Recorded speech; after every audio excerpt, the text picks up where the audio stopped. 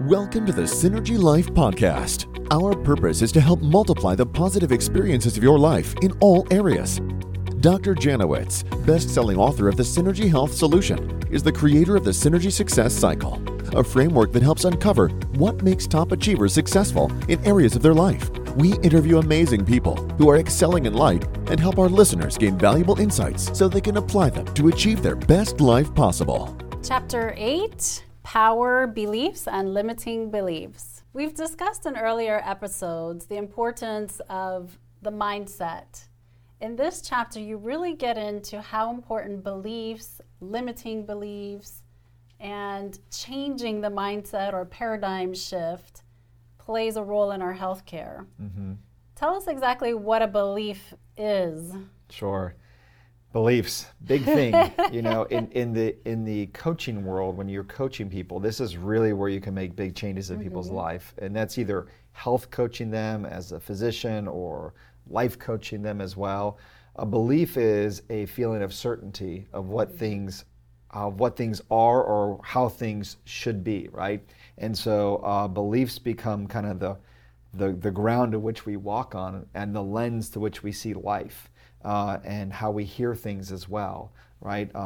The eyes see what the brain is looking for. The eyes hear what the mind is looking for, right? And so a belief becomes a sense of certainty. Now, beliefs also come with limiting beliefs. And you can have empowering beliefs and you can have limiting beliefs. And obviously, how we progress in life, if we're evolving and we're growing and we're maximizing the expression of who we are, it's really learning how to replace those disempowering, limiting beliefs with new belief systems. But the first step in it is to become aware of what they are. And just like strengths are hard to recognize, Jenny, because you are so good at them that you don't see them, beliefs are the same way when you have limiting beliefs because you don't even see them because they are part of your operating system. It's like what's running your computer, right? Are your beliefs.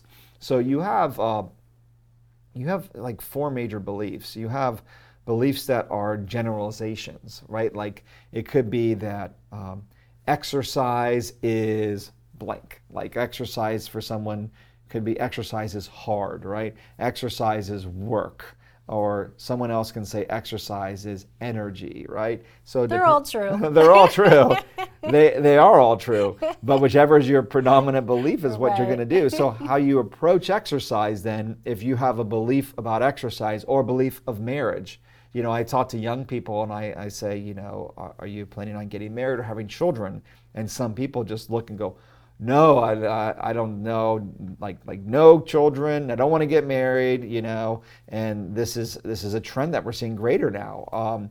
But there's a belief behind that. There's some sort of belief that somebody has. So there could be a generalization. Marriage is what? Maybe they saw their parents go through a tough divorce, right? Exercise, maybe they got hurt before, right? Or failed at this aspect. So you have these generalizations, and then you also have assumptions. Assumptions are because something happened in the past, that means it's going to happen in the future. And it's really unfortunate. I've had patients come into practice where they've had pain for 10 years with their back. And I say, well, what have you done? And well, maybe they've even tried things like chiropractic, and that chiropractor didn't explain the things or didn't assess in an assessment process that maybe we employ in our practice, and they had some potentially negative experience. Maybe they had soreness, and that doctor didn't explain, said maybe for a small percentage of people you might be more sore after the first treatment because you're changing the body like a workout sore. Or if you're a trainer, you hired a trainer and then you were sore the next day, you can go, wow, I didn't know that I was going to be sore, and then you don't work out anymore and you lose all the benefit of exercise or all the benefit of eating right or all the benefit of chiropractic care, whatever it is, fill in the blank. But because of things that happened in the past, we use those as filters of what they can do in the future, but those assumptions can limit us in a lot of ways. Then we also have interpretations.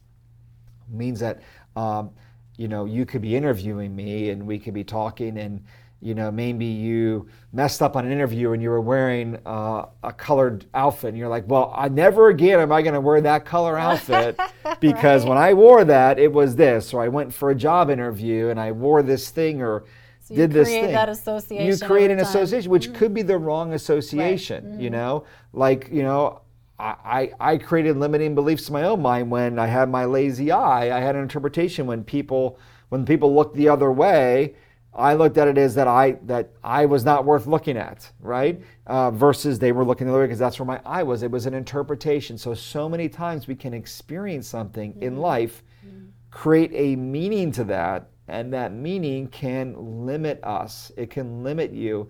And if you don't think it's happening into your life, that is also a limiting belief, right? Because we do that because the brain likes shortcuts. There is so much coming at us that our brain has to focus on only so many different things that these shortcuts allow us to function, but they also create a box in our life, right? You can have like a tiger in a cage and keep them in a cage, this amazing species, right? And this amazing animal and creature, and the tiger could be pacing around in that cage, pacing around. And then you have that tiger in there, which should be in the wild and expressing their capacity. And now you remove the cage and that tiger still paces that same spot. Well, that's what beliefs do, is they cage us into that area.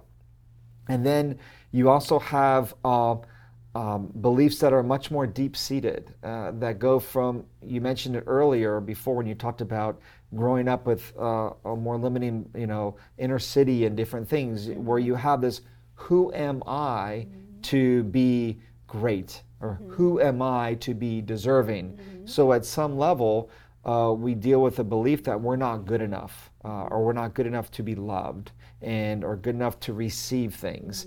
And then we start to act in ways that are consistent to that, and it literally becomes a self-fulfilling prophecy because we've created those beliefs. So it's such a tricky thing because we don't see them forming, and then we start acting in a way, and then our actions produce results that validate those beliefs.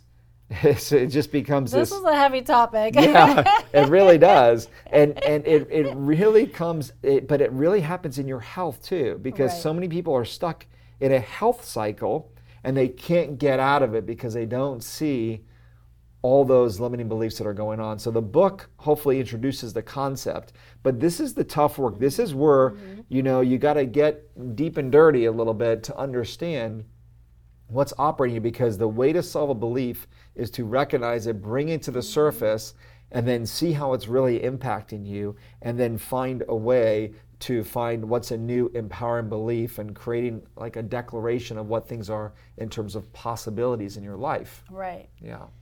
This is a very emotional thing for most people. Sure. As you mentioned, these are very deeply rooted beliefs that we've developed over time, or we just inherited from our environment or upbringing. Yes. And so you did talk about declaring new possibilities. Yes. So when I read this chapter, I thought, from my perspective, but also from the reader's perspective, the big question that came to me during this chapter is like, okay, how? How do you do it, right? How do you dig these roots out and create these new possibilities? Yep. Well, the first step is to recognize, like we talked about it. And then I love the word possibility. I love the concept of possibility, that things are possible. The Bible is very clear about that as well. And so really declaring possibilities. I'll share with you a story. I had a limiting belief brought to me by my parents, and just being around, and I created because I wanted to be a chiropractor at a young age, I was able to start my own practice and to have a very successful practice at the age of 27 years old. And I was very much into my work.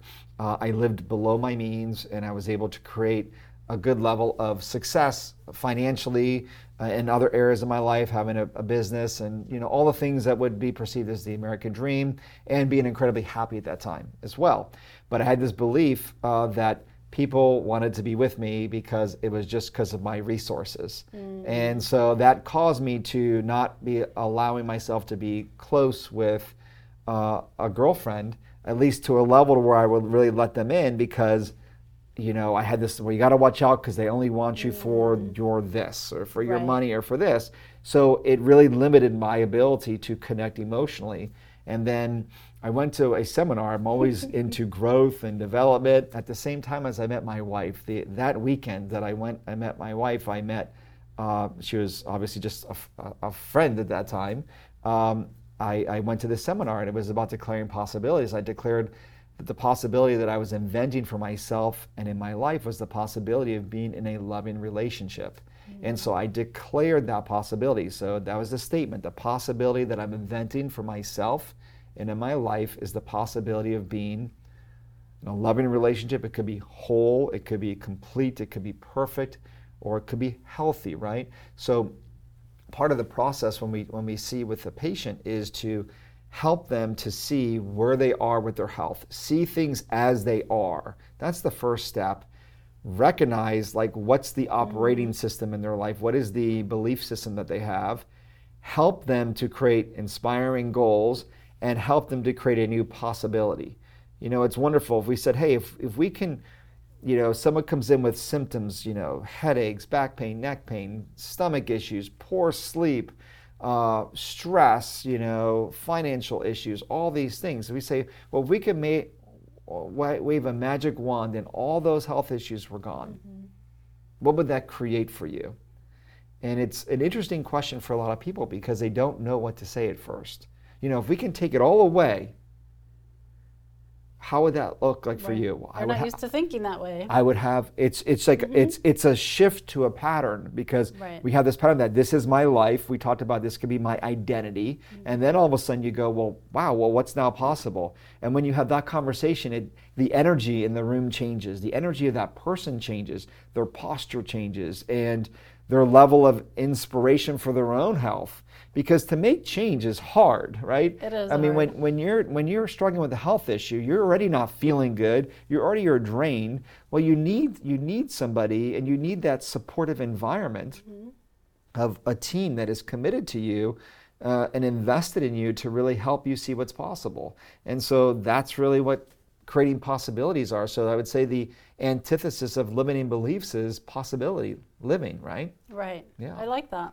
Live in possibility. Yeah, absolutely. You offer action steps in this chapter as well, just like the other ones. Yes. And I want to encourage the readers to revisit it on multiple occasions because this is not a one-step process. That's right. Overcoming limiting beliefs especially, I feel like is a repetitive process because once you feel like you got it, it's so easy for those thoughts to try to seep back in. Oh yeah, they'll come right back. They'll come right back, or somebody might say something that triggers, a memory or something that you associate with that. Yes.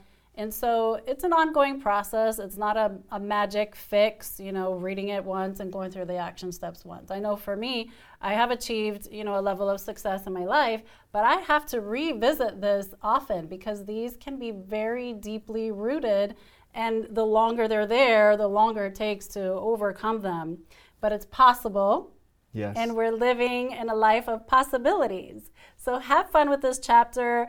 Get through the tears, because there are a lot of tears that come with it. I know when I read it, even talking about it, it brings a lot of tears. Those are memories that can be challenging, but they also help develop our characters. So we don't want to necessarily get rid of them. That's right. We want to turn them into possibilities.